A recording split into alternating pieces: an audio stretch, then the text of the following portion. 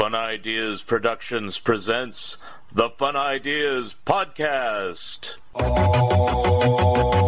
This is the Slow Poisoner. I come to you from the future with these words of warning. It's a hot horror planet. It's a hot horror planet. It's a hot horror planet. It's a hot horror planet. Living in science fiction. Past the point of no returning. We got high on gasoline. And we blew the scene. Hi, this is Mark Arnold, and welcome to Fun Ideas Podcast number 102. This episode is sponsored by the fine folks at Lee's Comics. Hi, I'm George Takei. You know me as Helmsman Sulu on Star Trek. When I'm not busy going Warp Factor 8, I like to beam down to Lee's Comics and spend a lazy afternoon reading comics classics from Marvel to DC, from Dark Horse to Fantagraphics, and everything in between. So please, spend some time here at Lee's Comics and spend your hard-earned cash.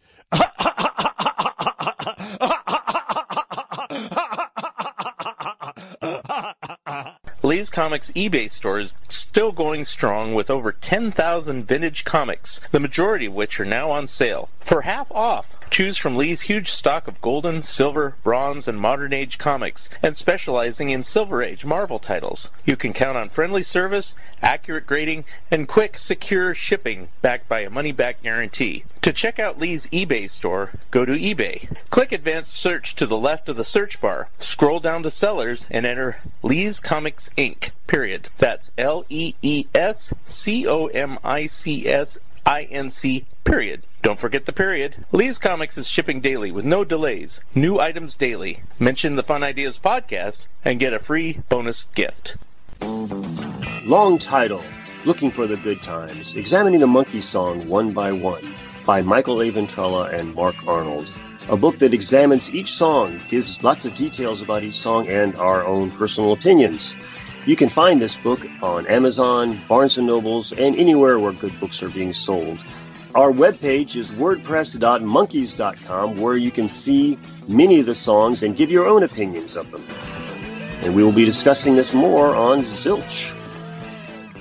Hey Michael, it says here we've written another book about the Monkees. Wasn't the first one enough? Not at all, Mark. Our original book, Looking for the Good Times, Examining the Monkey Songs One by One, was very successful, but only covered half the story. Which half? The group half. Our new book, Headquartered, A Timeline of the Monkees' Solo Years, covers the solo half. Who knew the Monkees record so many solo albums?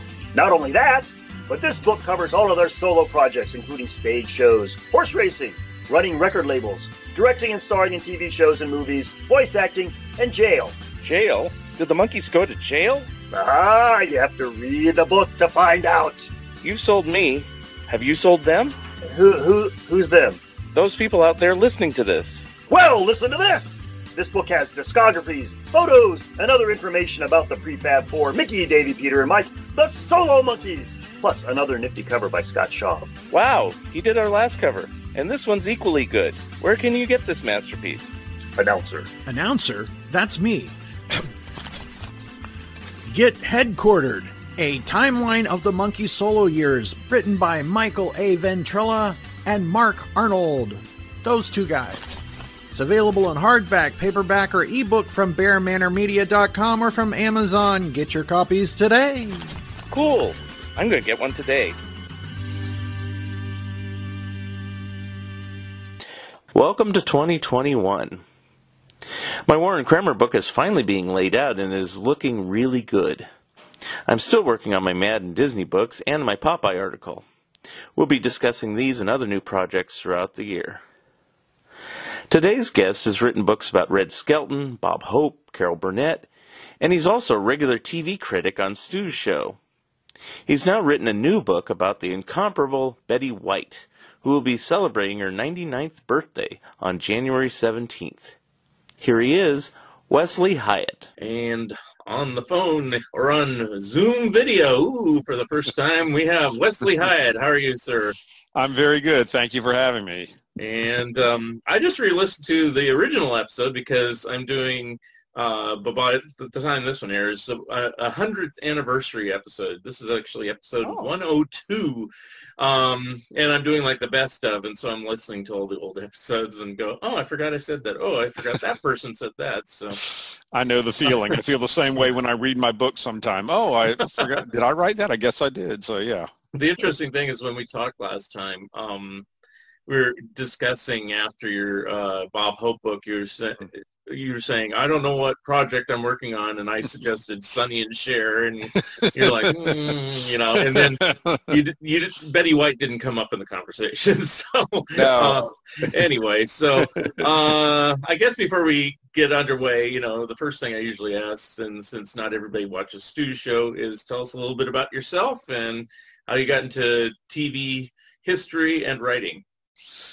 Okay, great. I basically have been a writer most of my life. I was an English and Communications graduate at the University of North Carolina at Greensboro, which is about an hour from where I grew up in Chapel Hill, North Carolina. And I'm now living in Durham, North Carolina, which is about 15 to 20 minutes from Chapel Hill, so you can tell I really get around that way.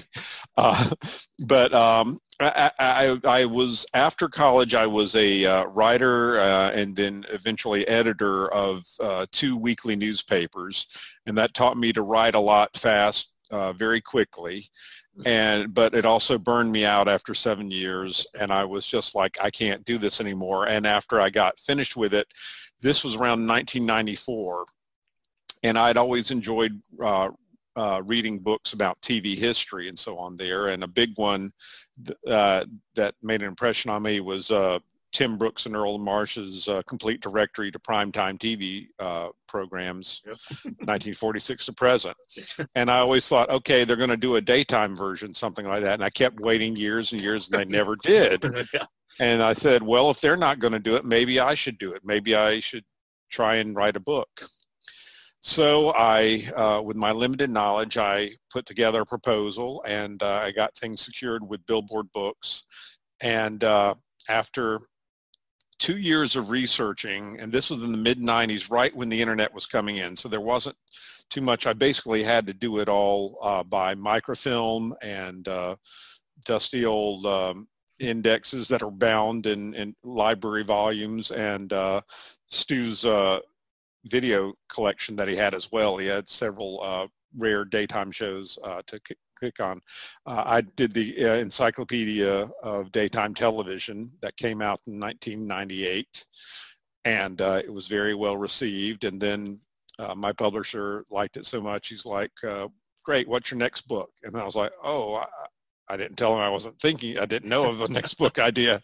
But it being Billboard at the time, then I proposed a book on #1 adult contemporary hits based on Billboard's chart. And that was pretty fun to do it. And then from there, it kind of snowballed from there. When I started, I realized it was not as fun as I had writing the music. I liked writing about TV more.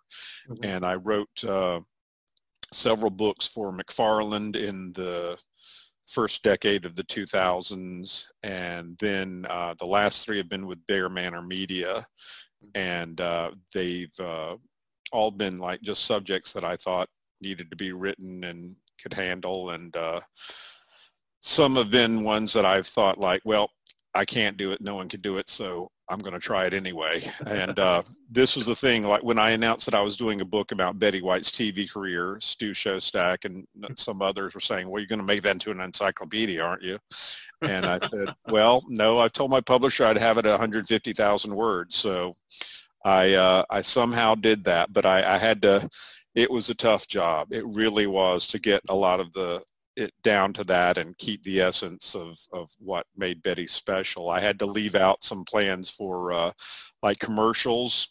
She did a whole slew of commercials from the 50s through the recently. You know, I've only talked about her most recent one that she did for NFL promotions and for Smokey the Bear.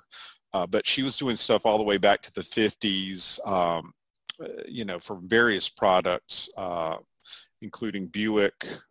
She did spray and wash, several years with spray and wash back in the 1970s. And a couple of others that I can't recall offhand, but I was like, if I've got to cut something, this is the stuff that's going to have to cut, because I've got details about, I'm just focusing on regular TV shows that she did. And she did, it was like thousands, if not tens of thousands. Yes. Yeah. So. You gave me an advanced copy of it digitally, which I thank you, because I got to go through it. And, as I was going through it, because I already had some questions lined up, because obviously I know major things she's done in her career. And then I'm going, oh yeah, she did that, and she did that, and she did that.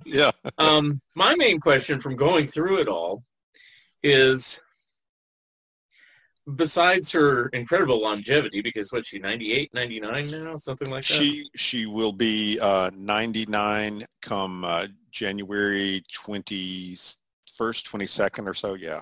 Of 2021. Okay. Yeah. Yep. Yeah, and she said, in some interview I saw, we lived a long time in our families, so yeah. But apart from that, what is the appeal of Betty White, I guess? Because, I mean, I like her, but that doesn't mean everybody likes her, and, generations seem to like her, and it can't just be one thing, because she's done multiple things. So what's your opinion about that? Well, she is a hard worker. She knows her lines very well for everything. She gives a full reading to her character. I was surprised when I researched it that the writers of Mary Tyler Moore Show said that she gave them more than they expected for the character of Sue Ann, and that gave them some ideas of where to take that character from what they had initially envisioned. She's also got a great deprecating sense of humor. She can laugh at herself like nobody else, and she's very witty, fast talker. That's why she's loved to be on game shows and talk shows so often, because she's always got something great to say anytime there. And when it comes to game shows, she knows the rules of the game shows and enjoys playing them, and is just a really great participant in that regard. And everybody likes working with her because she's very happy to be there at work. She enjoys working on TV. She really does. And she enjoys the people that she's working with, and they respond in kind. So it's always an easy time. And she's been very much in demand for that now for decades. Yeah.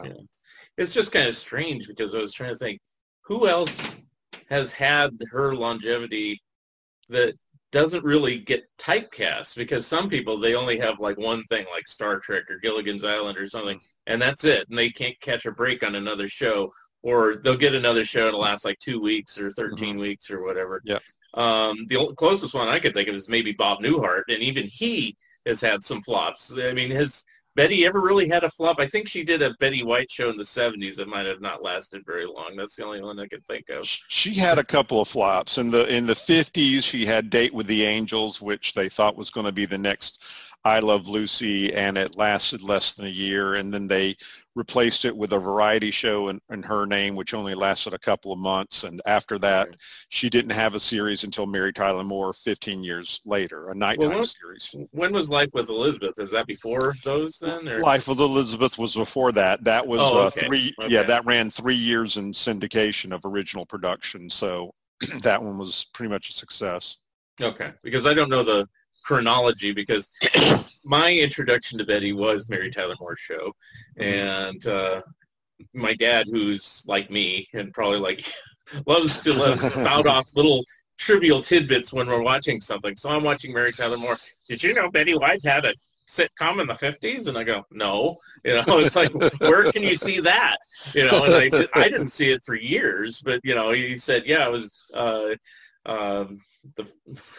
it wasn't Date with the Angels, it was the other one, It was Life with Elizabeth. And for a long time you couldn't see it because it was tied up in legal rights. She actually sued the production company that did it.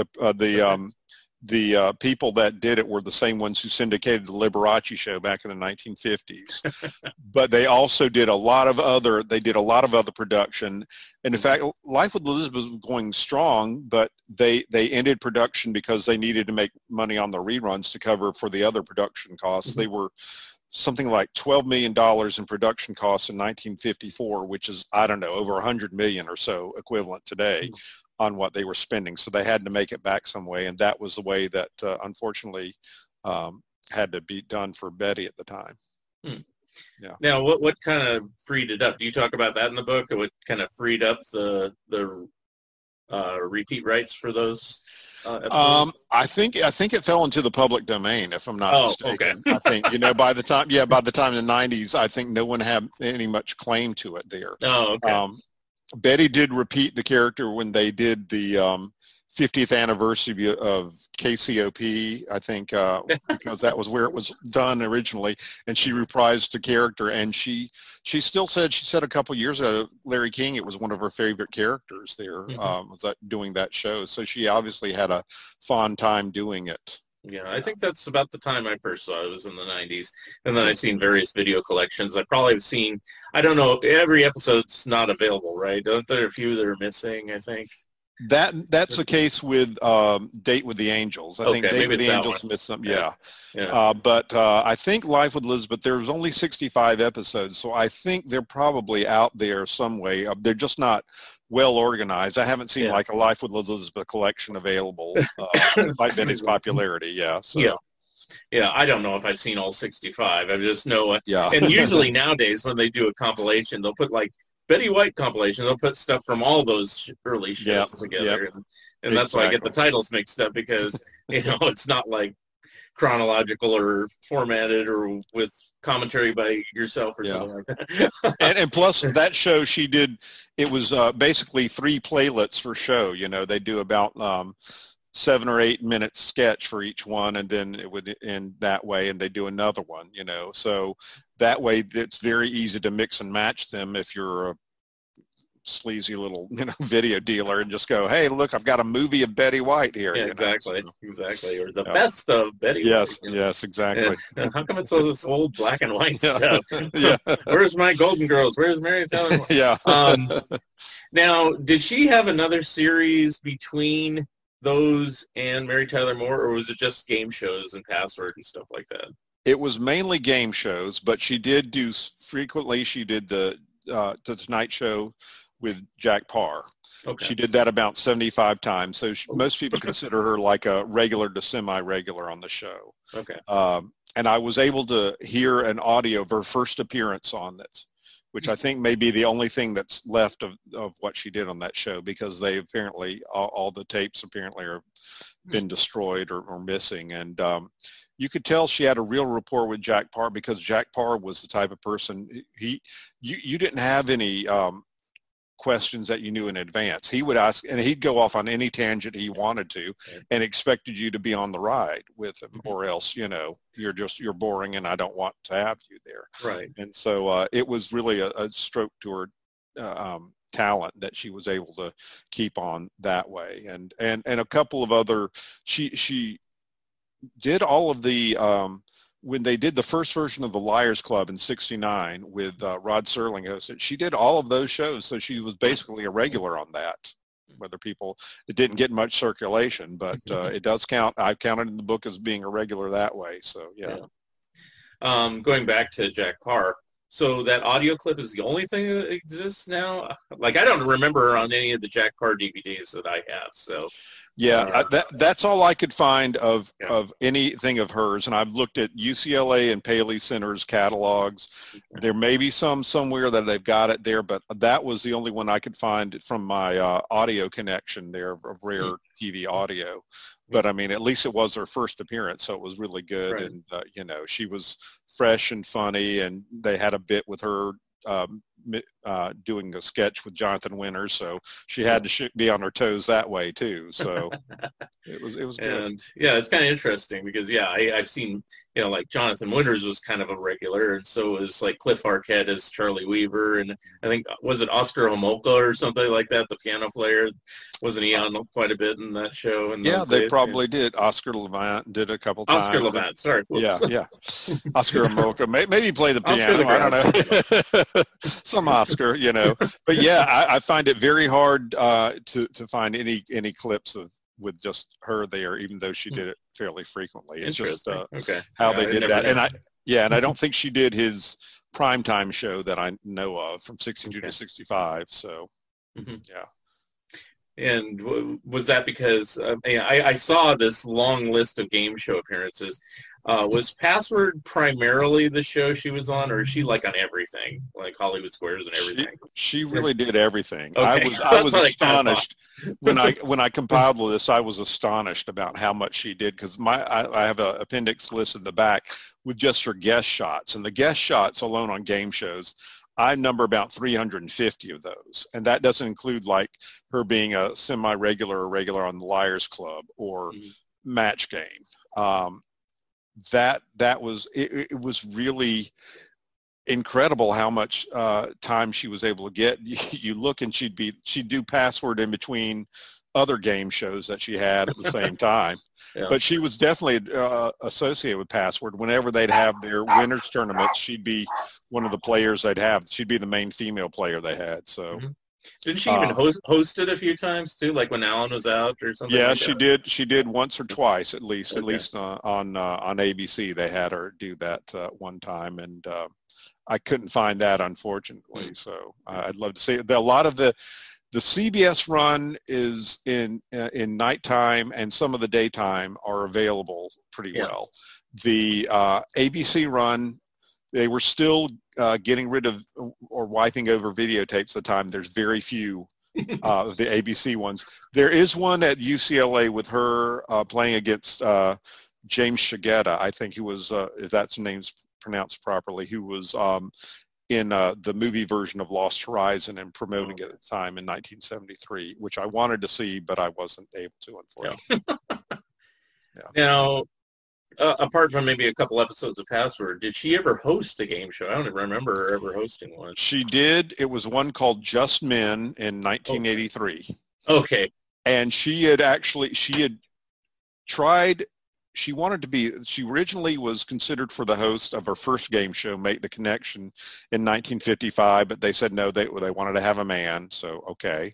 Then there was Get the Message in 1963 on ABC, where she was told she had a good shot, but then they said, no, we want to go with a man. And then in 1973 on CBS, there was a show called Hollywood's Talking, where she did an audition opposite Al Lohman of the Lohman and Barkley radio comedy duo that was big in Los Angeles but never really broke through nationally for whatever reasons. And she clearly surpassed him, but still CBS decided, we want someone else, and they got Jeff Edwards. So when she was told they wanted to make a show around her, she's like, yeah, whatever. But they got it on there. And it was supposed to be the Rick Rosner, who was the guy who created Chips. Go figure. I don't know why he would be considered for a game show. But he thought of the idea, hey, let's have Betty White do a version of Hollywood Squares, but all men, and we'll call it Studs, which would be which stood for Stars Upside Down Sideways. And NBC said, we're not going to name a show called Studs, not in 83. And so they fiddled around with the format some, and then it became her dealing with 7 men and asking them yes or no questions, and 2 players, usually women, would try and determine if the guys were, like do you like finger painting? And they'd have them there finger painting while they were talking. And she would walk. She was very much in motion. It was like a tiered set. So she'd walk with her mic and bring it to them, and then go and just constantly on the move. And she was great. She It ran 13 weeks, but she was nominated twice for an Emmy for Best Daytime Host because of the eligibility period. It ran over on both of them at the same time, and she won the first time, and she still holds the record as the Emmy winner for a daytime host for a show that lasted only 13 weeks. Yeah, I saw that. I saw the list of the Emmy winners, and then she's nominated like 17 times for other things. Yeah.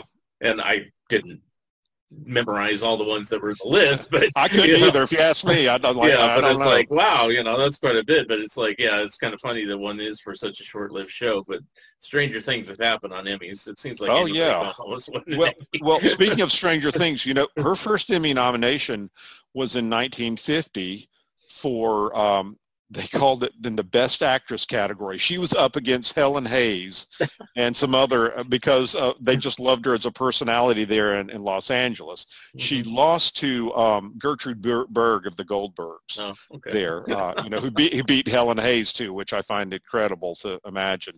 Mm-hmm. But she had a long history with the Emmys.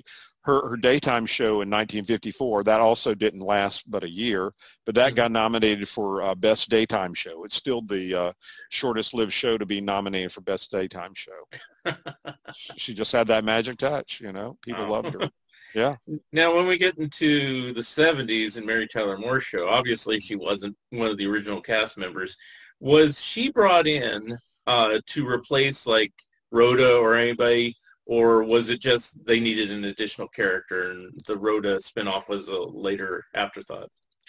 From what I understand, the idea came from Ed Weinberger. They were pitching around the office one time, Phyllis needs someone to really shake her up, we need a woman that could, have an affair with her husband Lars. And they thought, what kind? Hey, maybe someone like a Maribel Morgan, a woman who lives to please her man and everything like that, and maybe we could have it, like one of those daytime home economists, like Betty White, something like that. And well, we can do it and have it there.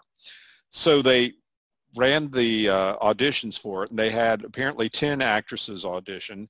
To this day, I still don't know who they are. I'm sure there had to have been some names that we know, but I'm amazed they've been able to keep it under wraps who they are. But none of them got the right emphasis they wanted about, being sticky, sweet, but at the same time a seductress.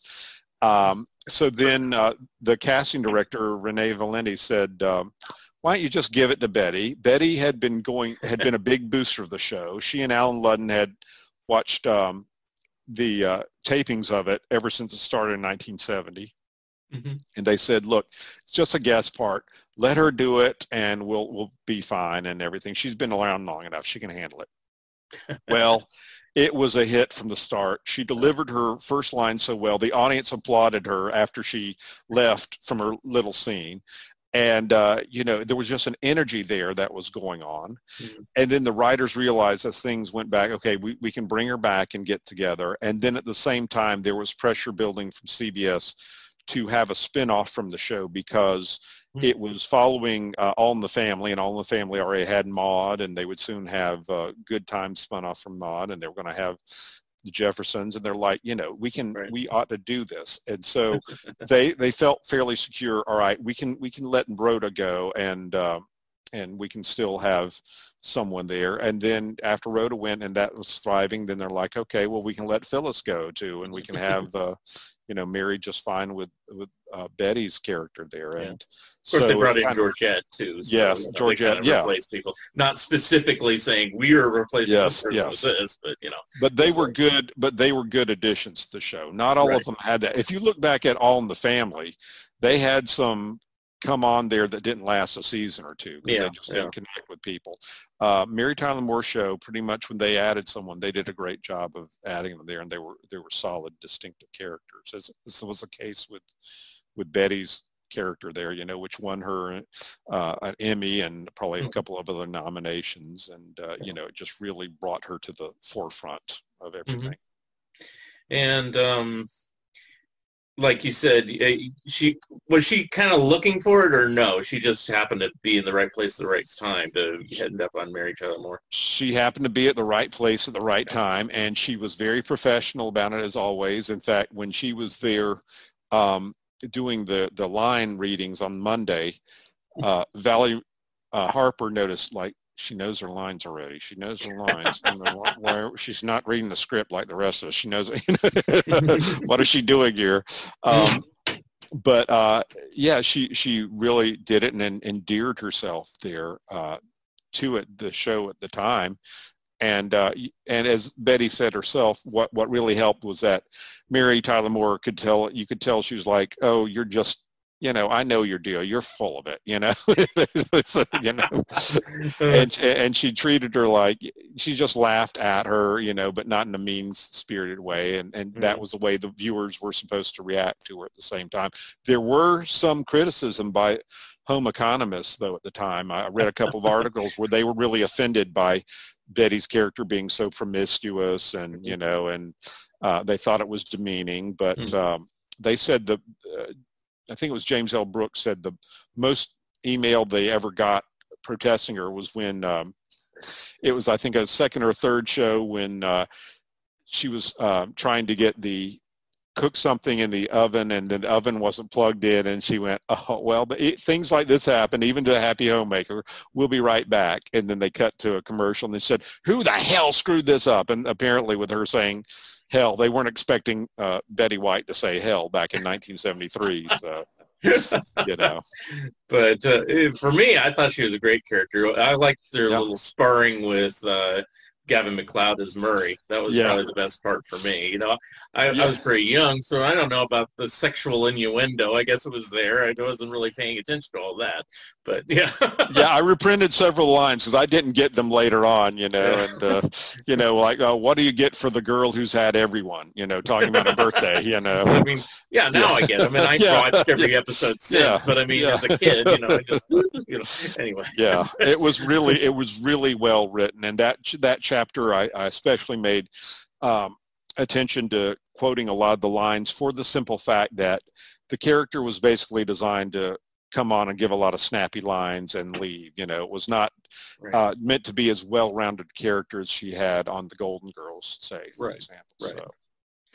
And before we talk about Golden Girls, I was just going to say, she was on, I didn't look at the list, she was on a lot of sitcoms, like in the 60s, just as one-shot things. Like, wasn't she on a Petticoat Junction or something like that? Yeah, she did. Like she actually didn't do too many sitcoms. That was about her only one she did in the 60s was a Petticoat Junction. Okay. And then she did Odd Couple, didn't she? Wasn't she on the Password episode? Yeah. She was on the Password episode. That was a classic. Yeah. And that was before Mary Tyler Moore show. But yeah, she'd only done like about 5 acting shots on dramas or comedies apart from her own series until Mary Tyler Moore.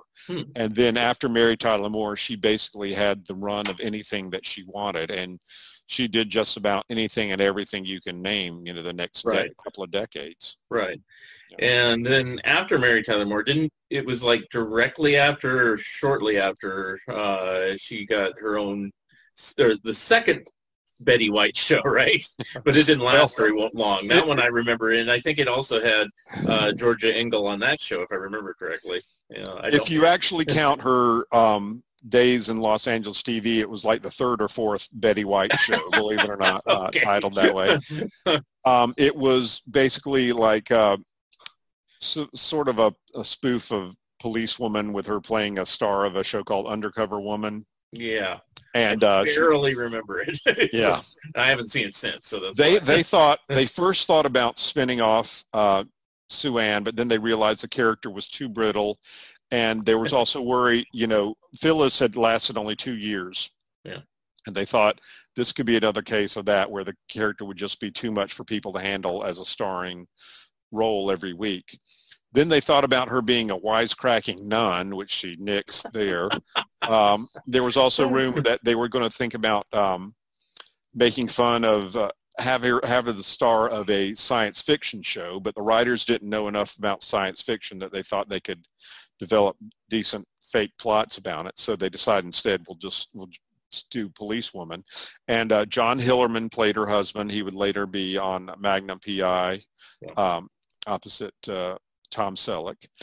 And yes, Georgia Engel joined her as her roommate. Georgia Engel was a veterinarian because Betty wanted to have something to do with animals there, and so on that way. And they filmed the pilot. When they filmed the pilot, one of the writers for the Liars Club was there, and she told me she saw Alan Ludden in the background just watching. It was just, isn't she marvelous? He was just amazed at what she was doing during the whole taping. You know, that's how in love he was with her at the time there. They also had people from Match Game, Richard Dawson and Brett Summers and Charles Nelson Riley, all came into the taping and cheered her on. So it got approved by CBS. CBS put it in its top lineup of Monday night at 9:30, which is where, you know, they had, Lucy had it for so long and everything. But the previous year, the ratings had gone down some with Maude being in that section, so they pushed Maude back a half hour and to have that promoted in there. What happened was, after the well-received pilot, the show they thought was going to be like kind of parodying TV tropes and everything like that. It was more dealing with the fact that she and John Hillerman's character had been married one time, and now they're divorced, but he's a director, so they had a lot of sparks flying back and forth between them. A love-hate relationship going on. And it was not as successfully done as people had hoped. Part of it was that the original writing crew for the pilot left. They went on to do Taxi and so on that way. Some of the stuff they were not signed. Yeah, they were not signed for the series. And some of the supporting cast I didn't think was as strong. One of the directors of the show, basically, he said flat out, he said the scripts just weren't funny. You know, they just weren't holding up that way. And some said CBS canceled it too soon. And I showed the analysis of the ratings and so on that way. It did finish higher than some shows that CBS renewed, like Good Times and Jefferson's and a few others that year. But again, it was in a time slot where it was expected to do better than it did. And it was tough on Betty to lose that thing. She had to announce it was canceled the night she went on the Tonight Show to promote the show. You know, and yeah, Karen Kay, who was the supporting actress on the show, told me she was out doing press for the show when she got news, come back, you've been canceled, you know. So, and ironically, the last show dealt with the plot of their show being threatened with cancellation until some kind of freak accident allowed it to stay on the air. You know, it was like... So how many episodes were there? Like 13 or less? 13 or 14, yeah. It went off by January of 1978. And it was expected to be such a hit that they actually roasted her on the Dean Martin specials. But, you know, it got canceled quicker than they thought. So they delayed it from airing in the fall. It actually showed up in, I think, May 1978, where they're talking about her show and all how it's doing well. And they also had LaWanda Page on there, and they're congratulating her about the Sanford Arms, another disaster that happened that way. I think that lasted like 4 episodes or something. Yeah, and it was so badly received and everything that Dean Martin didn't do a roast special for 6 years after that. Wow, I didn't know that either. Yeah, that was like, we've really, you know, this is a disaster. We need to rethink this, and so. Yeah, it had an impact in its own way, I guess you could say. The Betty White Show did. Right. Now, what was that her last sitcom until, I think, Mama's Family is probably her next one, right? Yeah, there were a couple of, she made 2 pilots. One was called Snavely with Harvey Korman, which was basically an American adaptation of Fawlty Towers. And another one. Yeah, I know. That was one of about 3 that they tried. They all shouldn't, you know, they shouldn't have messed with that, you know. Right. I think ABC was smart to pass on it.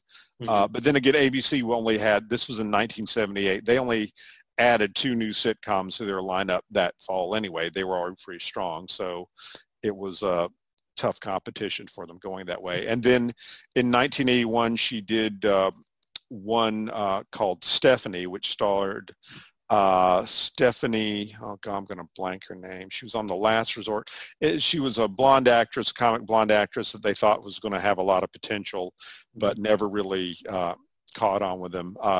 Betty was playing her boss, and Betty was taping that at the same time that Alan Ludden was in the hospital a lot. So she'd be going there. But Grant Tinker, whose production company did it, he said to the guys, you know, if you could cast Betty in this role, it would get her mind off some things and do that, you know, and it probably did help some way for her to work on that. But yeah, then after Alan Ludden died, ironically, her first big acting role was on Eunice, which featured the character of Eunice's husband dying, you know, so she had to deal with that. But she played Eunice's sister Ellen, and it was a top 10 smash in the ratings. And NBC was so impressed that they sold them on the idea of doing a sitcom of it, even though, you know, one of the characters had died, but they were like, well, we'll just make it up and we'll just redo it and that sort of thing. So she was added to it, but she wisely decided to keep her appearances down to semi-regular status. She was there no more than 7 shows a season. And that was only on the NBC version, right? She was never in those later syndicated ones. She was on one of the first or second syndicated one, just to give a sign-off for her sister, for her character. Her Rue McClanahan's Aunt Fran was written out as having died in the debut, and then I think the second or third show, Betty's character showed up to say she was sorry that she missed it, but she couldn't handle it, and then it was found out she was getting plastic surgery done on her, you know, and that was it for her there. Yeah. It was very weird how her character metamorphosized from being a, you know, a real snotty woman to kind of a simpering cat there and focused. It didn't really, I write about in the book there, but I was like, right. I'm glad Golden Girls came along to save her from that, to be honest. And is that what happened? I mean, was Golden Girls like her ticket out of there, or was she planning to leave anyway? Oh, no. Well, the show was canceled on NBC in 1985 there, Mama's Family. And then she, during that time, she got the script for Golden Girls. Oh, okay. You know, they sent it out elaborately, like, we would be honored for you to audition for this. Like, wow, okay. She thought she was going to be playing Blanche the slut again, you know, like she had. But Jay Sandridge, who had directed her on the Mary Tyler Moore Show and was directing the first episode, said, I'd want you to read for Rose instead. I think you could do Blanche no problem, but this is a different character and get it together. And she had a little bit of time adjusting until he told her, you know, basically Rose takes everything very literally, and that's what makes her amusing and funny. And said, and so she got a beat on that. And the testing for the pilot went through the roof. NBC promoted it like nobody's business in the summer of 1985. There's a couple of commercials I've seen, you know, like the smash new hit of this season, you know. And so Betty was really worried because it was like, it was going to be Betty White show all over again. They're going to promote us to death and then people are going to turn out. But people instead embraced the show wholeheartedly. It was, you know, and it really, to everyone's surprise, it was a bigger success than I think anyone realized at the time. And they were very grateful for it, obviously. Now, where did you get your information? Now, you're doing research, so you probably have the accurate information. But you just said that Jay Sandridge suggested the switch for Betty White and Rue McClanahan. What I've heard is they gave Betty White the sexpot character. They gave Rue McClanahan the stupid character. And both of Betty and Rue looked at each other. We've done this before in our previous shows. Let's switch. So which is correct? I've heard both now. So. This is what I heard from the guy who wrote the book on the Golden Girls and interviewed Betty and Rue about the situation there. So I'm taking that from them. He also gave the story about how B. Arthur initially didn't want to do the show, and so Elaine Stritch read for it, and she and the writer of it, Susan Thomas Witt, I think, I can't remember, Susan, they it was loathe at first sight. They both did not like each other, and Elaine Stritch threw in a profanity when auditioning, and it just did not go well. And Elaine Stritch bemoaned it. The oddest thing is that Elaine Stritch won an Emmy for her one-woman show where she talked about the Golden Girls, and one of the people was Bea Arthur for her one-woman show as well. You know, I'm like, this can't be. This is ridiculous how these things turn around here. But yeah, it was. The one person I think they hired the quickest, the fastest was Estelle Getty, because she really lobbied to play that character. She got herself all made up and everything, and she knew this would be a hit if she could do it. And you know, she had them on the floor from the first time she read them.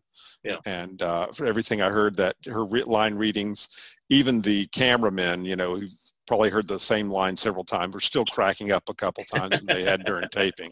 So that's very impressive. And there wasn't a problem, I guess not, because the show lasted like 7-8 years or whatever, with Estelle Getty being like only like 6 years older than Bea Arthur or something like that.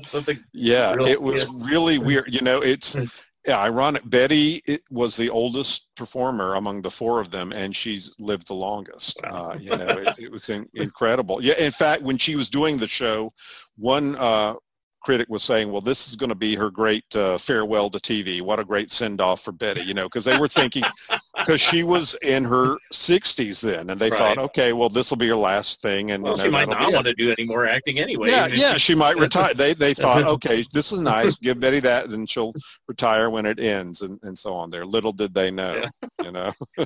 I know we're not supposed to be talking about the other ones, but Bea Arthur, so how did they lure her into doing it? Is like, if it sounds like she didn't want to do it. In fact, she eventually left the show and became Golden Palace. So it's like, well, from what I understand, and Rue McClanahan said this in her, she did a show a couple years ago that I got to see it.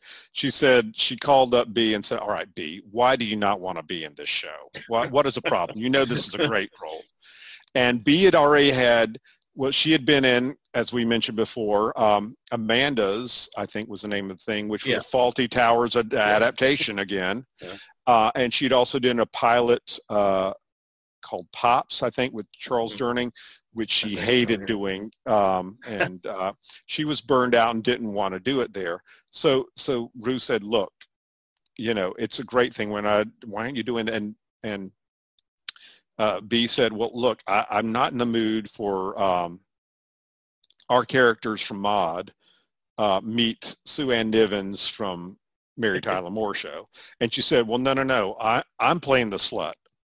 Yeah. And Betty's playing the ditz. And then Bea heard that and went, you know, now that sounds interesting.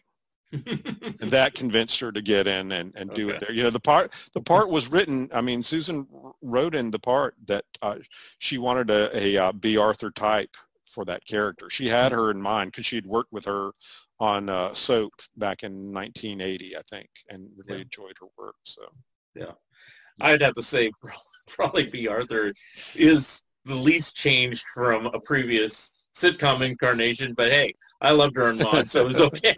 You know? Yeah, she was softened down from, I think, you know, she wasn't as abrasive as she was in Maude, you know, and you know, she her opinions were shot down more kind of on or made fun of on the Golden Girls. So I think that impressed her some too. She was like, I'm not doing Maude again. Thank you. Well, yeah, true. And she had the mother to like nag her about that or whatever, or give her a witty little whatever. Anyway, now the question I have about Golden Girls, because, and you follow this stuff really closely more than I do, why is it so frickin' popular now? You know, it can't just be Betty White. I mean, it's like, you know, and I know Star Trek got a life after it was canceled and stuff like that, but this is like, there's other good sitcoms from the 90s. You know, or 80s or whatever. Why this one? And, you know, I'll even stretch a point, you know, it seems like gay culture really embraces it too. Yeah. Why that, you know? So. Well, I think from what I've seen and read and everything, it's because it's pretty much timeless comedy. There's not too many references to many things in the 80s or 90s about it. It's also comedy that reflects a positive future for older adults, which a lot of us, kind of worry about when you get aging, like what's going to happen to me. This says, hey, you can have your friends and you can still be just as active, maybe even more active, and do just wild stuff and have fun as you get older, and that being alone and being single is not as bad as you might think, that you can have a good life enjoying it that way. And it just, it seems really attuned. You had 4 very well-defined characters as well, very distinctive, not a weak bunch in the link. Weak link in the bunch. Sorry. Yeah. Weak bunch in the link. I'm the weak bunch in the link right now. So, but yeah, and from the part there, as far as I know, from the gay appeal, it sort of had like a really hip approach, I guess, to uninhibited approach with women talking and anything freely about sex. And, they had a lot more leeway than what you had on some television comedy at the time. And I think, when you're a success, they let you do that if you're able to prove it that way. And it became, just very good and very quotable and enjoyable, That's what I think, it's kind of, it's same thing. It's kind of hard to explain with the I Love Lucy, it's just always been there. And, it's most of the episodes of Golden Girls, very funny, very amusing. Anyone who did the show can tell you, they were really enjoyed the experience during that time. And I saw a compilation. This is weird. I don't know why. I think TV Land was promoting something on Facebook, and they compiled like about 7 minutes of the best bits from the show, the snappy. And I was watching, and I know for some of them it had to have been like the 10th, maybe 20th time I've heard that, but still I was laughing my heads off because the comedy was so well delivered too. I think that's what they forget when they've tried to make the imitations. They forget that these were 4 very seasoned performers. They'd all had a lot of extensive experience on the stage as well as TV. They knew how to deliver a comic line sharply and land it and had the perfect reactions. And that's what's made it stick together, in my opinion. Yeah.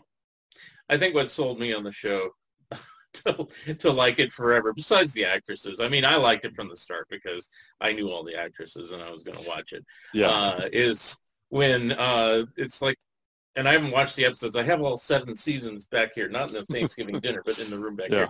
But I haven't gotten around to actually sitting down and watching them again, but I will. But the one that actually clinched it for me that I said, I got to watch this every time, is an episode where there's like a thunderstorm and all of them climb into the old lady's bed. And then she farts in the bed, and she goes, "It's my bed. I'm going to do whatever I want." And I said, "Yes, that's my type of show." Yeah, I mean, that's just. I mean, the part of you want to be like, when I'm old like that, I hope I can be delivering things like that and crotchety. And the others are going, "Oh, my, we're not happy with this." Oh yeah. It's just there's a lot of memorable moments from the whole series. I think there's maybe, from what I was saying, maybe 2 or 3 episodes where I'm like, oh, that's one of their worst ones. I don't want to watch it. The rest, even when it's not 100%, it's still funnier than a lot of the other shows are. And it's just because I think they're great delivery, and those are believable characters and type of persons you want to be with, every week or every day, as the case may be nowadays, how often they run it. So, yeah. And they did get a lot of other season guest stars. I can't think of all of them, but like Leslie Nielsen, I remember being on the show a few times. And he married Dorothy. He married Dorothy's character at the end. They had Dick Van Dyke romance Dorothy. He played a lawyer who was a clown. That was that was hilarious. How many circus jokes they were able to pan in there, everything like that. I thought Dorothy was going to get a ring from him. Yeah, 3. Mickey Rooney showed up there and apparently was on good behavior for Mickey, so that was good to know. They wanted to get Johnny Carson, but he just for some reason didn't do it. He did do Mary Tyler Moore show, and when Mary had her last and arguably worst party when the lights went out. Right. But she couldn't get him. They couldn't get him for some way, but everyone else, I think they did. Burt Reynolds. Well, I noticed Johnny Carson, as time went on, he was less and less inclined to do guest spots on things. I we talked about Bob Hope's last podcast, but there's this box set of Bob Hope specials that just has a sampling.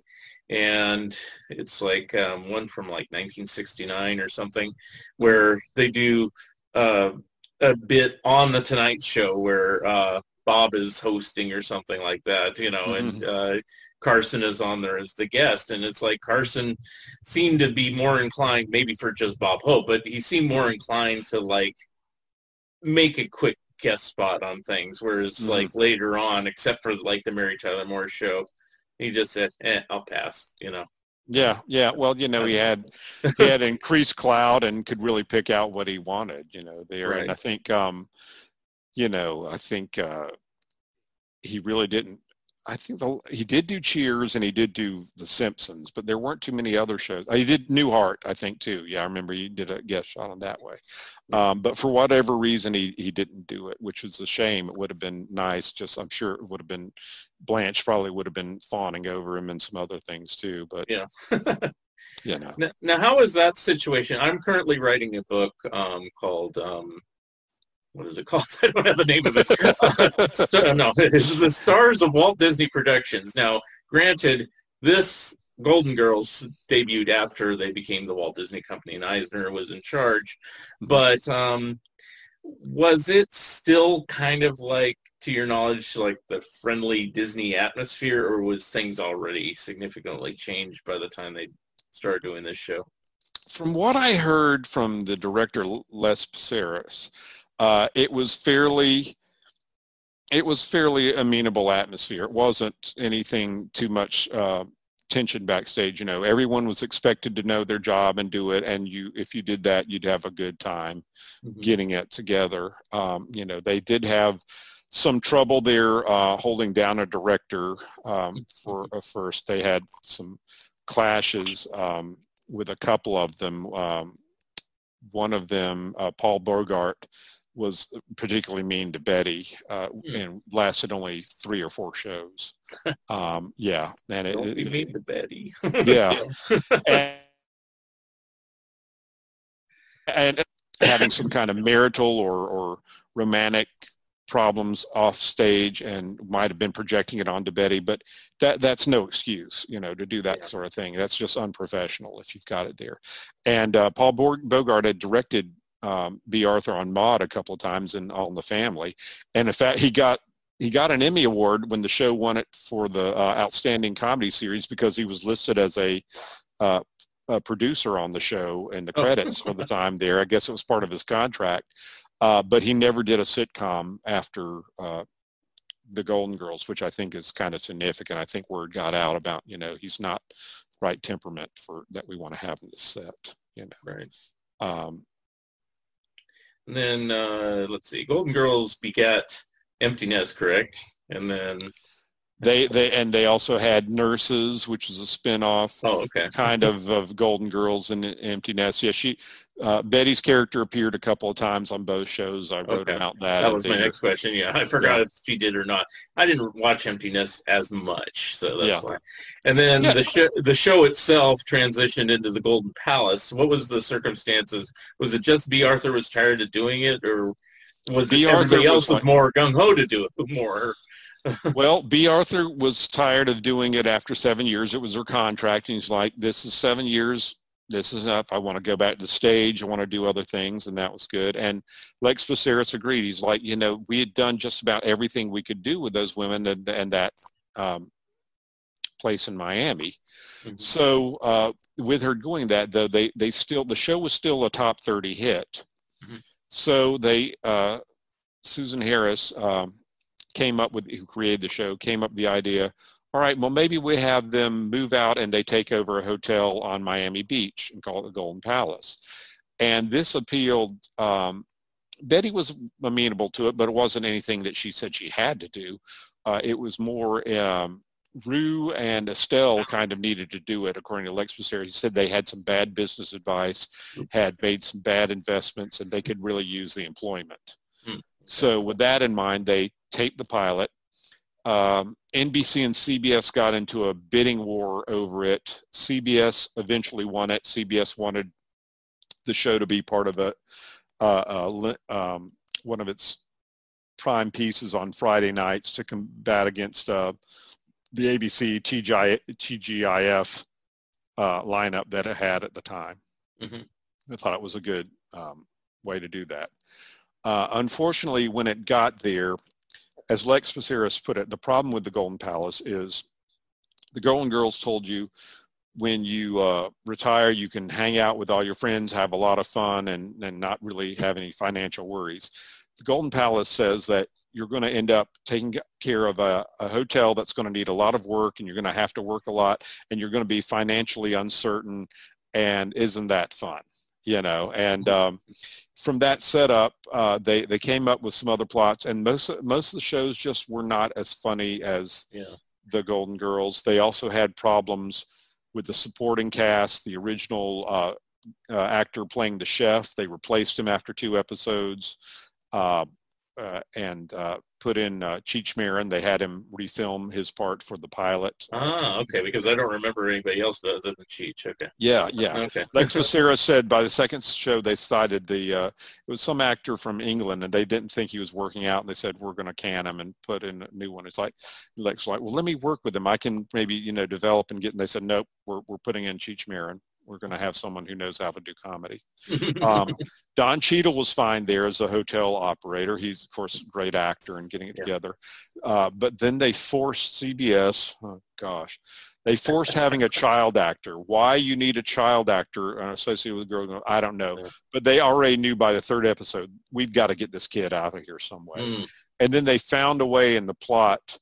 By the 14th episode, they found a way that they could write him out and have his mother show up, and his mother was played by Jolie Fisher, I think, and she came in. She filmed a segment that might not have been in front of a studio audience because they made it out to do it last minute, but they had her picking him and saying, I want him back, and let him go, not leave with you guys. But the show ended, like, I think it was in the 66th position or something like that. It was barely could have been renewed, but CBS decided not to renew it, which I think is the wise thing. Betty always felt like it was a chair with 3 legs and one of them missing without be there, and that she said there was a lot of rewriting going on, much more than they had on the Golden Girls, and it just didn't, things. Didn't B make like one appearance or something? B did. It was the best appearance. She made an appearance on a 2-parter, and she was coming back. And of course, she's like, "You guys are working Mom too hard. Let Mom live with me." And Leslie Nielsen in Atlanta, and of course, Mom eventually decided to stay with the group. And it was very well written. And but it just pointed out, it's like they need to have be there. They had a later episode where Stan came on there and faked his death, and you kept on going like, where is Dorothy? Dorothy should be here. Look, why is she not guest starring? They're having a whole thing. It just didn't make sense. And they had Rose's character, the one that who played her boyfriend, Miles. He said he was cheating on her and got married to another woman. It just all was just like, it just not, it doesn't have the magic, and just like a bad. So they had the same writers. It wasn't written as well. Yeah. I think they had the same writers, and it's just a whole different situation, and they probably should have stopped after 7 seasons. There's only so many sex jokes you can make, I think, that'll really be effective and new. They had a couple of moments, but it was never, very few episodes were as consistently funny as what the Golden Girls had. Yeah. It always reminded me of the ones I saw of Aftermath, you know. It's like, you know, it's like it's just a major letdown after a big series, and it's like, Or you said Sanford Arms, which I don't remember other than the title, you know. But I'm sure it's that same type of thing. Oh, it's I'm sure. Yeah. Where's Fred? Yeah. Where's Lamont? Where's Fred? What's that? Yeah. The whole thing. Yeah. Yeah. But at the same token, you know, because I know how money hungry, especially Disney is, you know, it's surprising to me that they haven't put Golden Palace on DVD just to kind of milk it for all it's worth. It's like, hey, it's only 3/4 of them, but it's more of your favorite characters, you know. Yeah, they have had it in syndication though a couple of times. They have repeated it there, and there's all the episodes are available on YouTube, I think. So. Oh, okay. And I watched them all. God help me. Well, you had reasons to. I've done the same thing on some books. You know, you're like, that's the way. Go through this whole series. Exactly. Well, you know, on the off chance that I missed something and someone doesn't, you know, I wanted to pick out all the highlights that they had there, such as they were, you know, and tell you why there are no or you know, tell you why there weren't highlights and what the lowlights were, you know. Yeah. So that's. Well, I was hoping, you know, we were mentioning Cheech. I just thought, you know, this was before. This is after. What's that show he did? I was going to say Miami Vice. No, the other one. The one he did with Don Johnson. Nash Bridges. Nash Bridges. Yeah. This was before Nash Bridges? Or I think it was, because that was 92, yeah. Okay, yeah. So I was just like, you know, wow, he's doing something without Chong. Let's see how he does, you know, and I was all excited for that, you know. And I know. I know. And I thought he did do better on Nash Bridges, actually, as an actor, you know, so, but anyway. So for Betty, I guess, did she do any regular sitcoms between that and Hot in Cleveland? She did. Appearances? Okay. The first one was, it was hilarious. Bob Newhart's sitcom Bob that he had going there. Yeah. I forgot about that. It was running the same season as the Golden Palace, and it was not getting that good of ratings either. It was around the level that Betty had. So when they were going to CBS to make a pitch for it, they said, let's go for broke. Let's tell them, okay, we're going to redo the show, and we're going to have Betty White come in as the head of he's going back to his greeting card company because he was a cartoonist. Right. He's going back there, and he's going to work for Betty White, and she's going to be the antagonist to him, and she's going to have a son that can interact with Bob's daughter and have a romance that way, and we can redo it and up the comedy quotient and everything. And they made that pitch, and then they were told, no, we're not going to do it. And then when they got back to California, then they learned, no, we are going to do it there. Apparently what happened was they wanted the show to run on Friday nights, but along with Hearts of Fire, I think, from Linda Bloodworth Thompson, she didn't want her show on Friday nights. So they moved it to another night, and that gave the spot there for Bob to appear on the schedule at the time there. What happened is the announcement was made, and it leaked to the press before they had told Betty that, oh, we want you to appear on our show. So she and her agent were like, Betty, did you know you're appearing on Bob? I'm like, no. So they had to explain what they were doing, and could she please do it? And Betty said, okay. She talked with her agent, like, I'll make occasional appearances, no more than 7, just like I did with Mama's Family, because she was afraid of burnout. You know, she's like, this is going to be the 3rd series in a row for me, and people are going to get tired, no matter how much they may say they like me. So she did the show, and again, it was not as funny as Newhart or Bob Newhart show was, and it was up against the X-Files as well. So that killed it right there. It ended up, she did, they didn't end up airing about 3 of the shows they taped. They finally showed those shows a couple of years later on TV Land, and she was in one of them there. And I think, and there was a DVD that came out with all of the shows as well. Yeah, I had the Bob DVD, and I saw her name in it. And I go, oh, I must have not watched these. But and I haven't watched that series yet. I've watched all the Bob Newhart shows and all the Newharts. I just haven't got to Bob yet. I figured, I'll get to it someday. But Yeah, it's not in their league, you know. I mean, Yeah, I that's know why. I know the ones writing it used to work for Cheers and everything like that, but it's one of those shows that just didn't, it wasn't catching the way it should have, you I know. mean, I'm a Not to comic book anyone's fault. fan, and it had some comic book greats in it, and it's Yeah, still like, yeah, and it has Bob Newhart, my favorite, but yeah. it's Yeah, like, exactly. That can happen. You know, that's what yeah, happened here. She yeah. had that, and then she had a show with Marie Osmond in '95 called Maybe This Time. Oh, that's right. I remember that now, and I did watch Yes. that. But And that one had Craig Ferguson as one of their workers there. He hated doing the show. He hated the stuff. He would be there smoking off backstage going, you know, get me out of here. He was able to leave the show, and replacing him was none other than Dane Cook, you know, the comedian before he became known as Dane Cook, the comedian, was there. And Betty played Marie's mother and the grandmother to a young actress, I can't remember who it was there. And it was basically, I recount the story, it was basically the agents at William Morris just packaging the material together like, well, we've got this producer, he'd like to work with Marie Osmond because he thinks she'd be a good contrast to what we have on TV. And, oh, we got Betty White as a client, let's do that one. And we have this one, you know. And so they were all wrapped up, and it was like the writing was about the last thing they planned together, you know. It was on Saturday nights. It was bombed miserably. I think it was 108th in the ratings when it got canceled. Yeah. Yeah. I remember seeing a couple of them, but yeah, until you just said it now, I go, oh yeah, she was on that show, because Yeah. I watched it probably because I was saying, oh, let's see if Marie Osmond could do a sitcom, you know. Yep.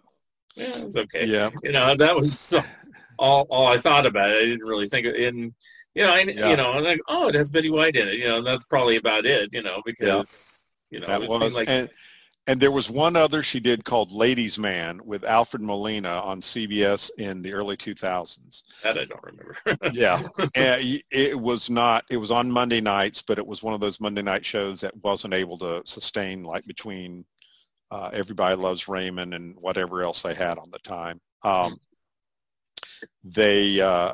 I talked to Will Schreiner, who directed one show, and I asked him, like, what was wrong? He's like, well, I only know it from director response. You know, I thought that they were good. The cast was good. They also had Sharon Lawrence there doing it, and Stephen Root, who was on, he's perhaps best known for in Office Space going like, I have my stapler, you know, that was him doing it.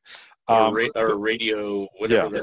What's that sitcom? Radio? I can't think of it. News Radio, yeah. News Radio. Thank you. That radio on the title. Yeah, we're doing good on this stuff. But with all of them, again, it just, and I think that might be Betty's worst one. The scripts were really bad. She was just, you know, had her, you know, kind of flippant and sex talk, and it was a lot of just, it was just disheartening to watch a lot of it there. It got renewed. Spin-off. Yeah, it got renewed by the skin of its teeth by CBS. Wow.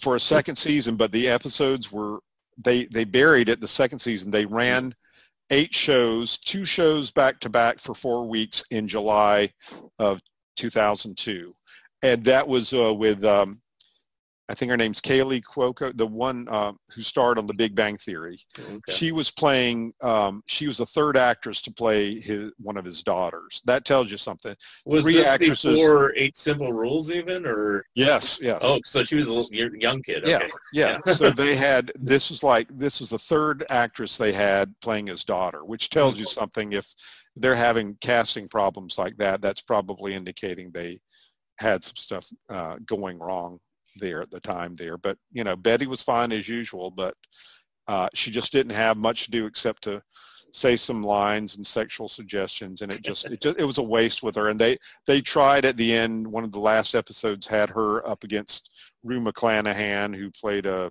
relative or something, you know, and they were battling, and you know, you could tell it was, the writing was on the wall and not in the script where it should be. So yeah. It made me think around this time, or maybe it was right after, She did. Betty did an appearance in the movie Bringing Down the House or whatever with Queen Latifah and Steve Martin. Yep. Did she do that many movies? And do you talk about that in the book, or are you just talking about TV in the book? It's mainly TV. I was going to try and get movies in there if I could, but that was another thing that had to get sacrificed. But, okay. The amazing thing is that up until 1992, when she was 70, Betty had only one movie credit, and that was Advise and Consent, where she played a senator from Kansas. Okay, because I didn't think she did any movies before Bringing Down the House, but okay. It was only like a minute thing there. Yeah. And then she started, after Golden Girls, she started getting more movie roles offered to her, which she was gladly surprised with, Mm-hmm. And she took a fair number, I'd say maybe 10 or 20 of them there. I watched most of them, and some were better than others, and mm-hmm. in that regard, but everything, she clearly enjoyed the exposure, and they enjoyed having her there. I think one of the ones they had, God, what was it there? It was with Sigourney Weaver and Jamie Lee Curtis. They were showing afterwards, they had a big cast party, and they said, "Congratulations, we just all want to thank you, Betty White, for letting us work with you." They all were enamored with her. So the next big thing, I guess, is Hot in Cleveland after that, right? Yep, and that was funny.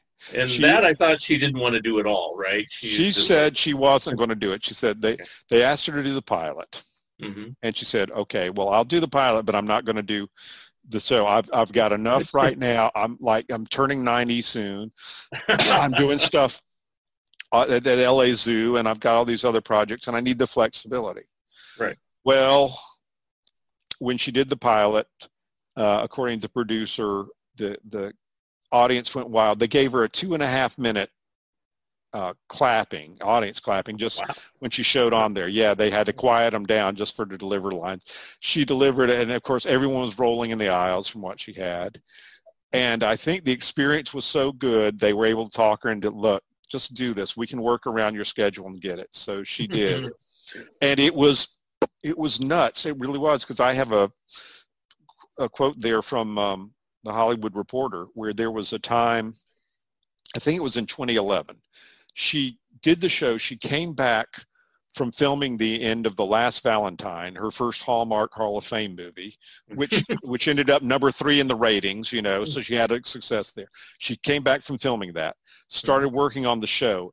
In between that, she was doing work for the LA Zoo, promoting the stuff there. She was doing something for the Chicago Museum of Broadcast Communications, because Bruce Dumont, who heads that, was her big friend there.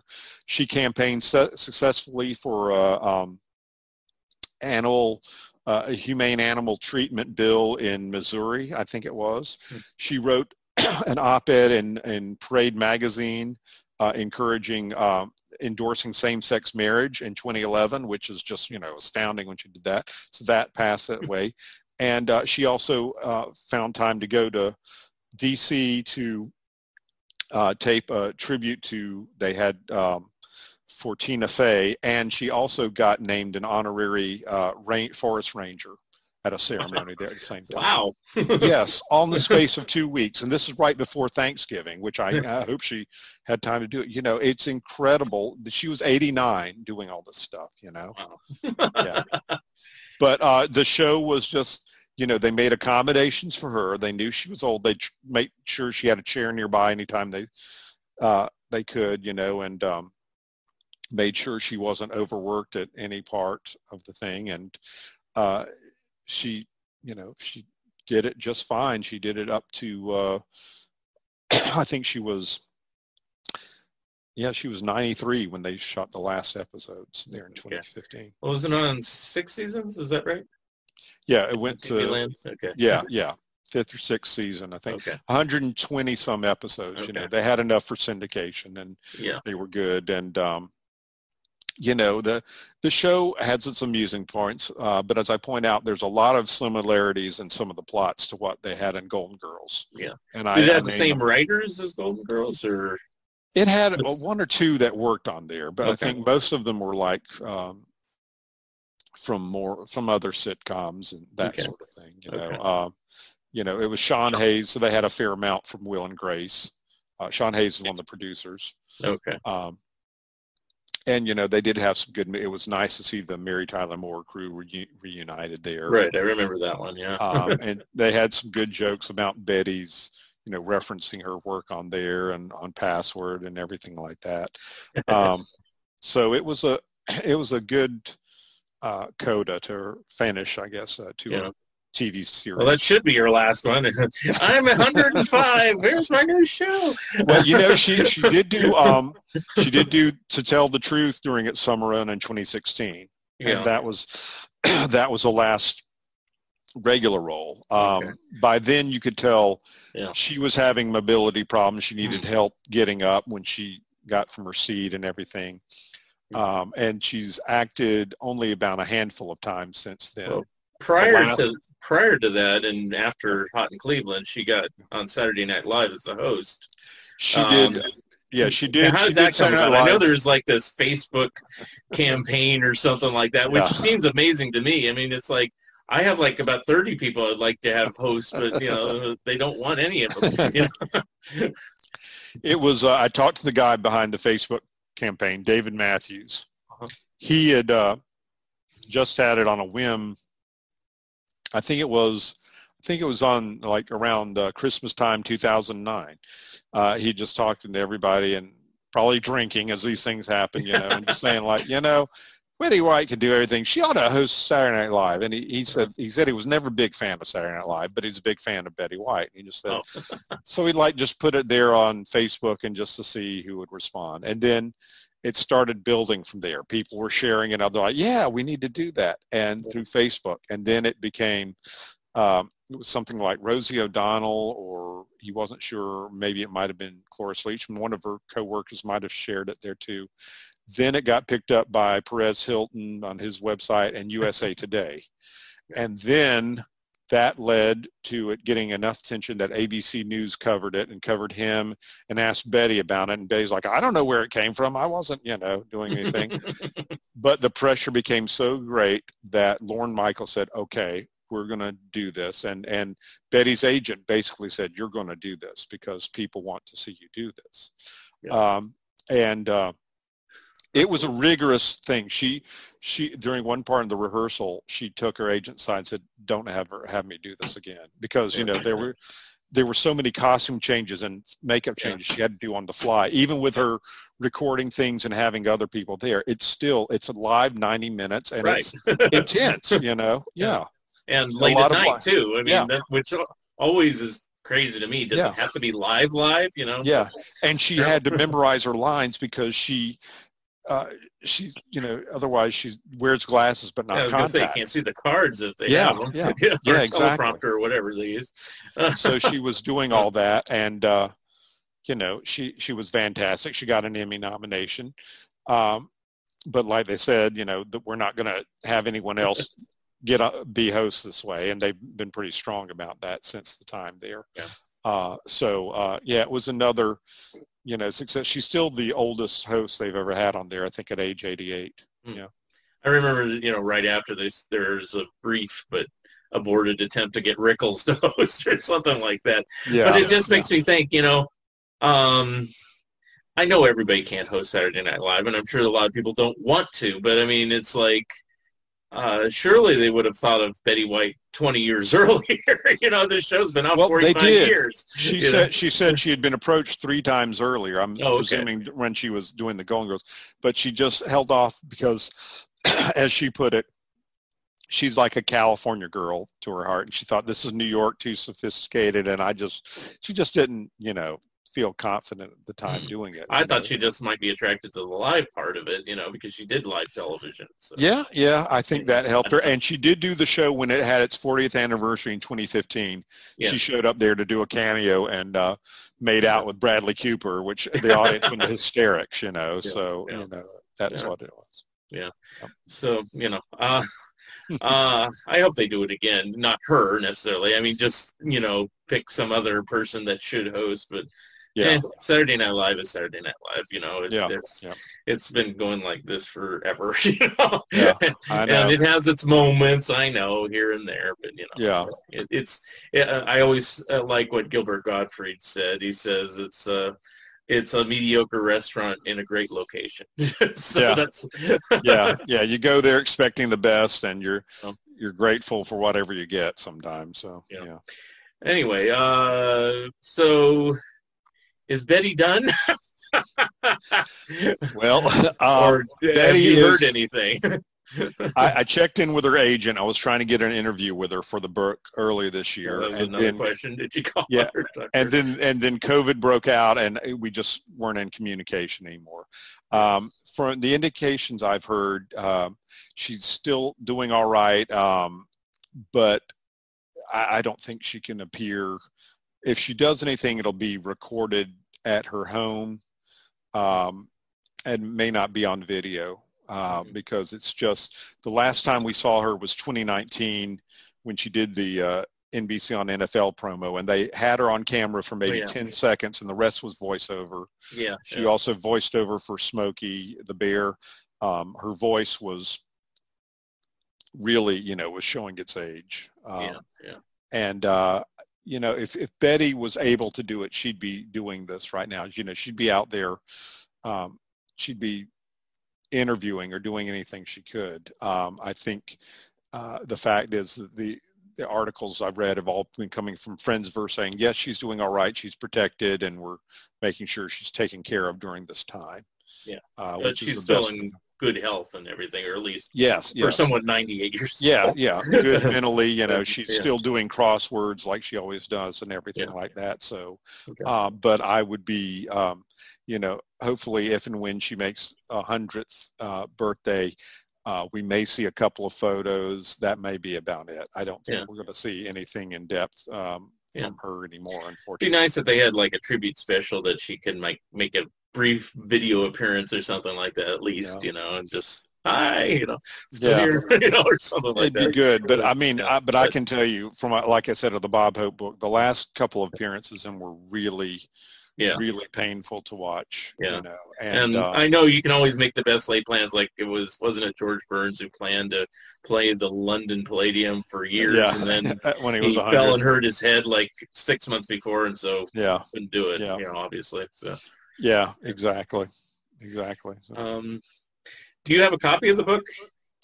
I don't yet. I know Stu was holding early up the thing saying, here it is. He had a picture of the cover that I gave him there. So, what is the name of the book? Let's actually promote the book we've been talking about for the last hour. The name is Betty White on TV, From Video Vanguard to Golden Girl. To indicate her long TV career that way.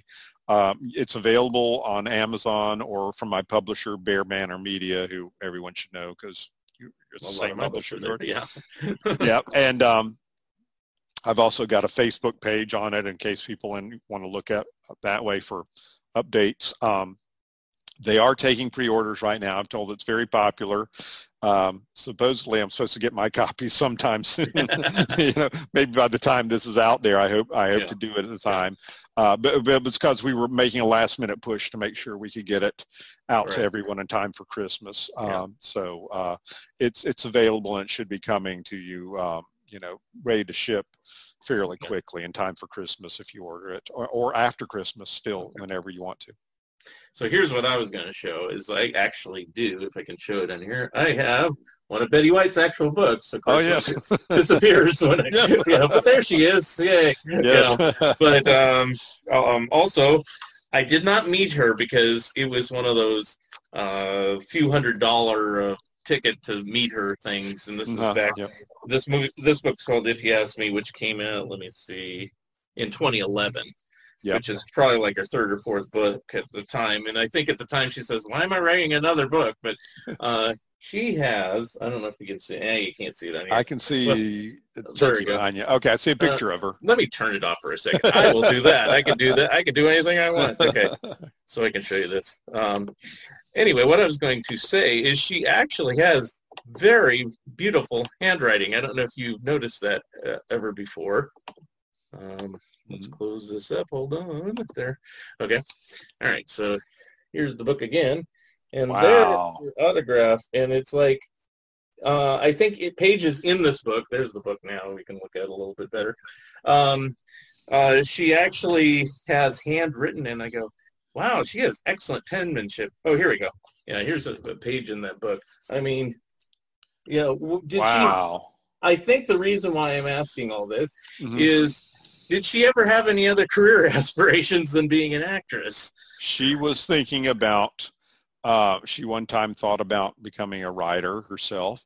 She also thought about becoming a opera singer until she had a bad case of flu or laryngitis, I think, and it affected her voice where she couldn't reach the high notes anymore when she was that. So then she decided instead, I'll pursue being an actress, like I wanted to do that. And she really, she worked hard to do it there, because there were a couple of really lean years she had where she was living with her parents until she finally broke through on local TV in Los Angeles in 1948 as a personality and getting it together that way. But most other things, when Betty sought to do something, she got it done. She always enjoyed being around animals. She made sure to make that part of her life when she was an adult. She loved playing games as a kid.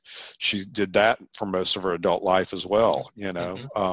She was very focused and very determined in what she had. And I think that's what made her appealing to Alan Ludden. He was a guy who was very well read, one of the most educated hosts we've ever had of game shows, but he met her and was smitten immediately, because I think she probably showed that she was determined in what she had, and very pleasant in doing so. And it was pretty much love at first sight for him when he saw it there. And she never has remarried since he's passed away in 1981, because he was just, to her, the ultimate man. Did she have any relationships before him or after him, even if it wasn't married? She did.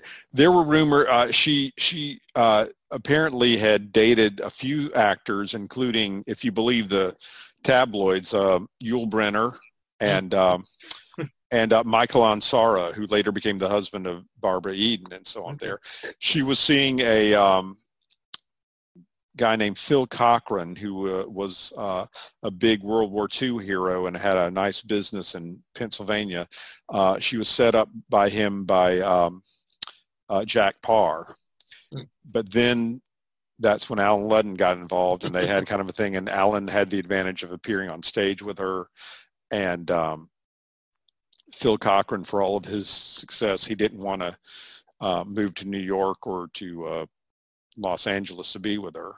Right. So she decided eventually, well, I'm going to go with Alan, and broke it off with him there, And she was with Alan for like 20 years or something like that?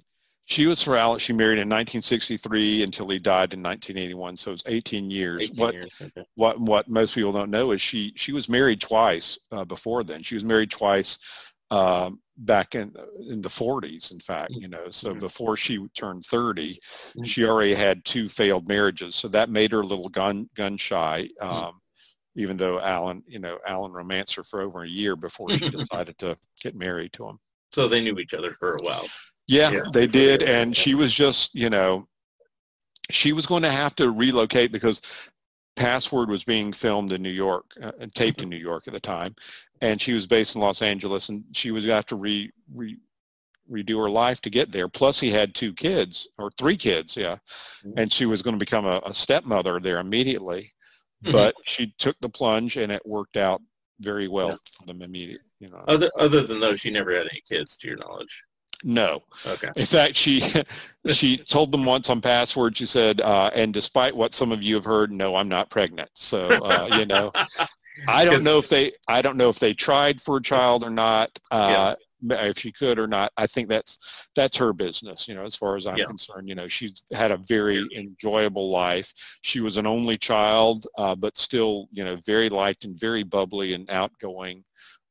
she felt very loved and gave back love to everyone, I think. Yeah, I think one of her other books probably goes into her early life more in detail. Like this book that I keep holding up, doesn't. It's not very deep. It's just kind of like basically, and I think Carl Reiner did a similar book, and Dick Van Dyke did too. Just how to survive nine decades on this planet. Basically, it's that kind of type of book. Yeah, she wrote a book about her life on TV, and she discussed her family life a lot. That one too, as well as yours. Yeah. I mean, I basically condensed it. I made sure to condense it as much as possible, so I get to her TV work within the first 3 pages. Yeah, I noticed that. I was like, whoa, that's why I'm asking you a little bit about her personal life, because not much that I saw. I mean, I was just kind of glossing through the book kind of quickly when I was looking at it, and then I'll kind of, after we're done, I'll read through it more in depth. But, each one of your books kind of takes a different take on it. Like the Carol Burnett one really went in depth on every episode, which was good, and I love that. And then Bob Hope lists everything he ever did ever. It's like, And I thought for this one I might do the same with Betty's episodes, but then I realized I only needed to do it for her acting roles, really, in dramas and comedies and TV movies and everything, because that was about 100 or so. I was able to watch most of those, and the other ones, it was going to take up too much room. So I just kind of summarized what she did on variety shows and talk shows and everything, and tried to list the highlights that I could find of them. Obviously, unfortunately, given the practices, most of the stuff of the 50s through 70s is not available or has been lost. I was able to hear the last Macy's Thanksgiving Day parade she did. I got an audio recording of that. Mm-hmm.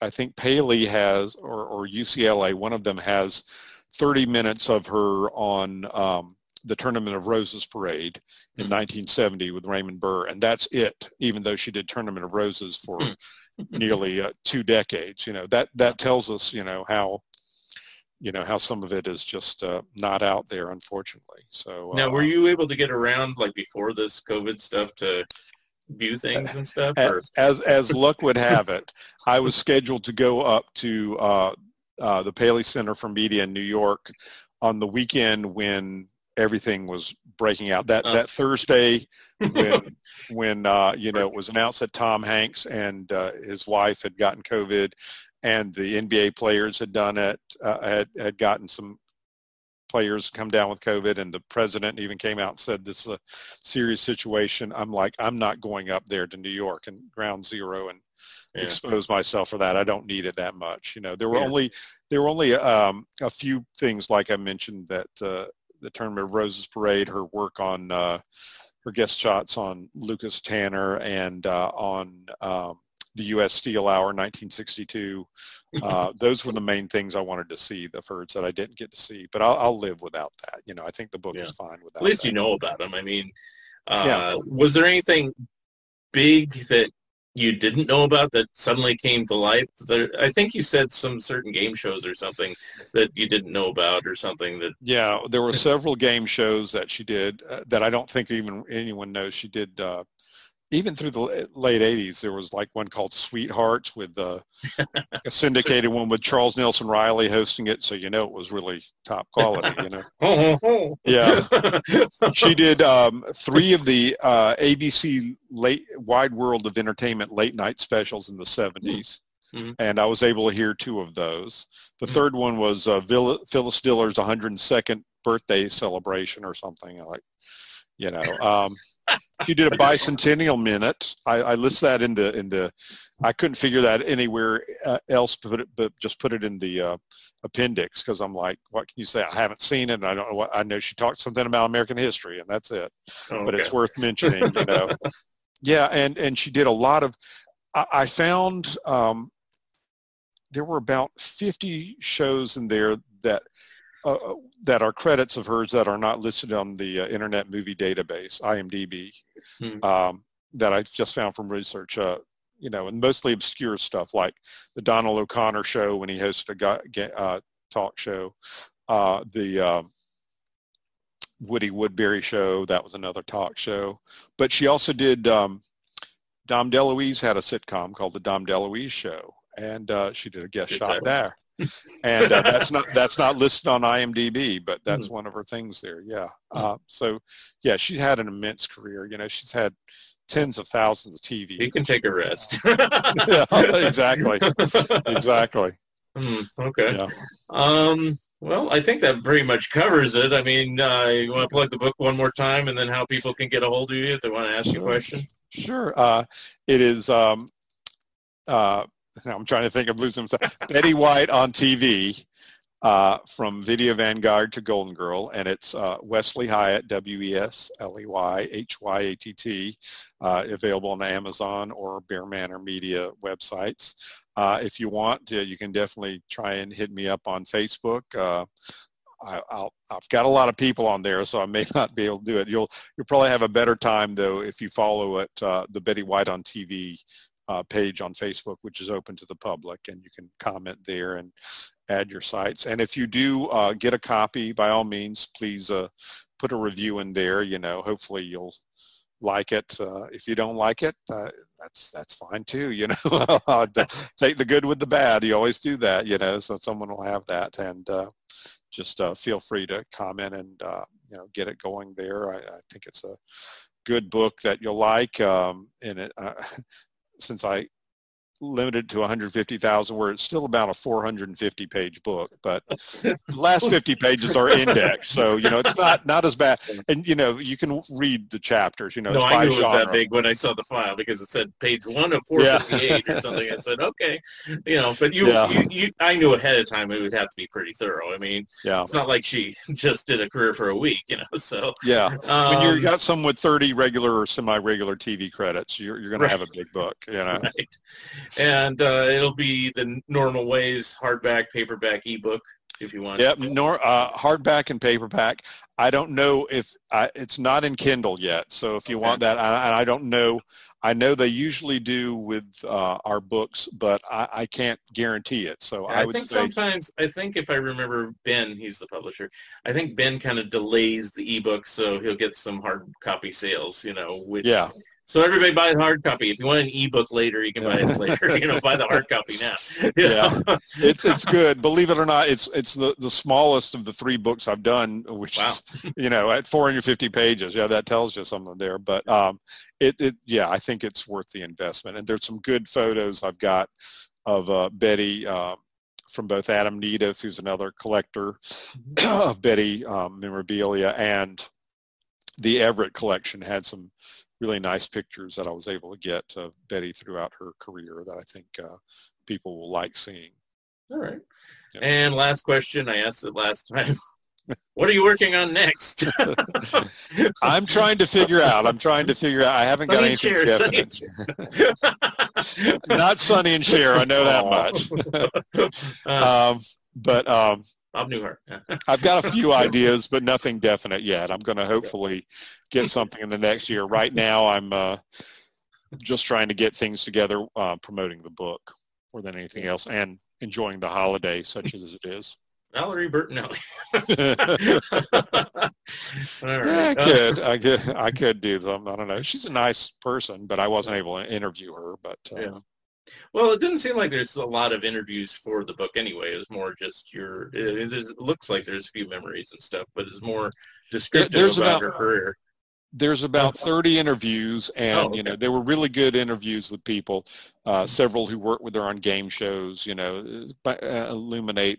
I think each one really illuminated things, every aspect of her career, you know, and I tried to talk with everyone, at least one person who worked on one of her shows, and I think I did that for all of them going back except for the 1950s because, you know, unfortunately most of the people there are no longer with, well, I guess he's no longer. Well, Tom Kennedy, I did talk to him. I had the last big interview with Tom Kennedy in 2019.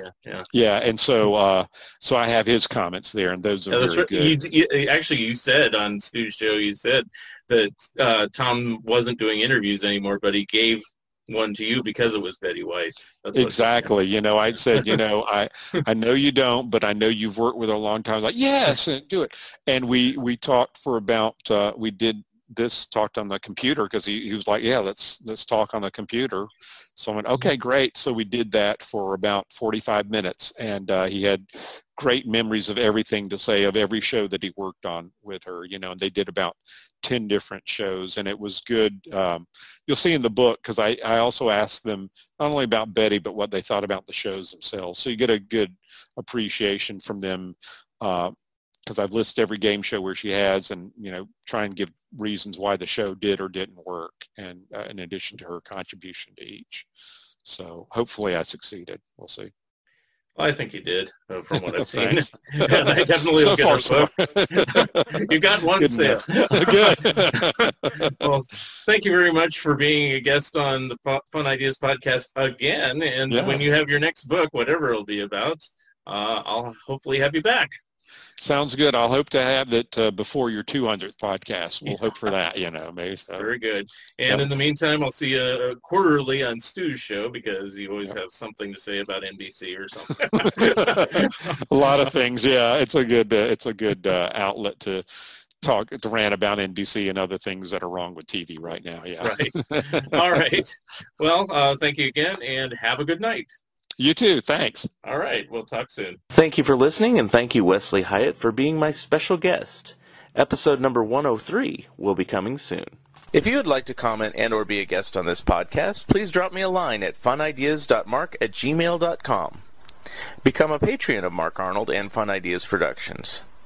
If everyone listening just contributed $1 a month, that would be a tremendous help in continuing the production of my books and this podcast. Also, subscribe to my YouTube channel. The opening and closing music for the Fun Ideas podcast is provided courtesy of Andrew the Slow Poisoner Goldfarb and is used with permission. This has been the Fun Ideas podcast. This is Mark Arnold speaking. This episode is copyright 2021. Fun Ideas Productions. Thank you and good night. Headed home to a cardboard hut with duct tape doors. At the price I'm paying, be glad it isn't yours.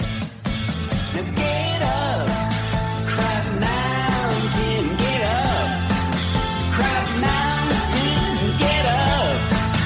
Crab Mountain, get up. Crab Mountain, get up. Crab Mountain, get up. Crab Mountain, get up. That mountain of crab. And don't fall back. Don't fall back. Don't fall back.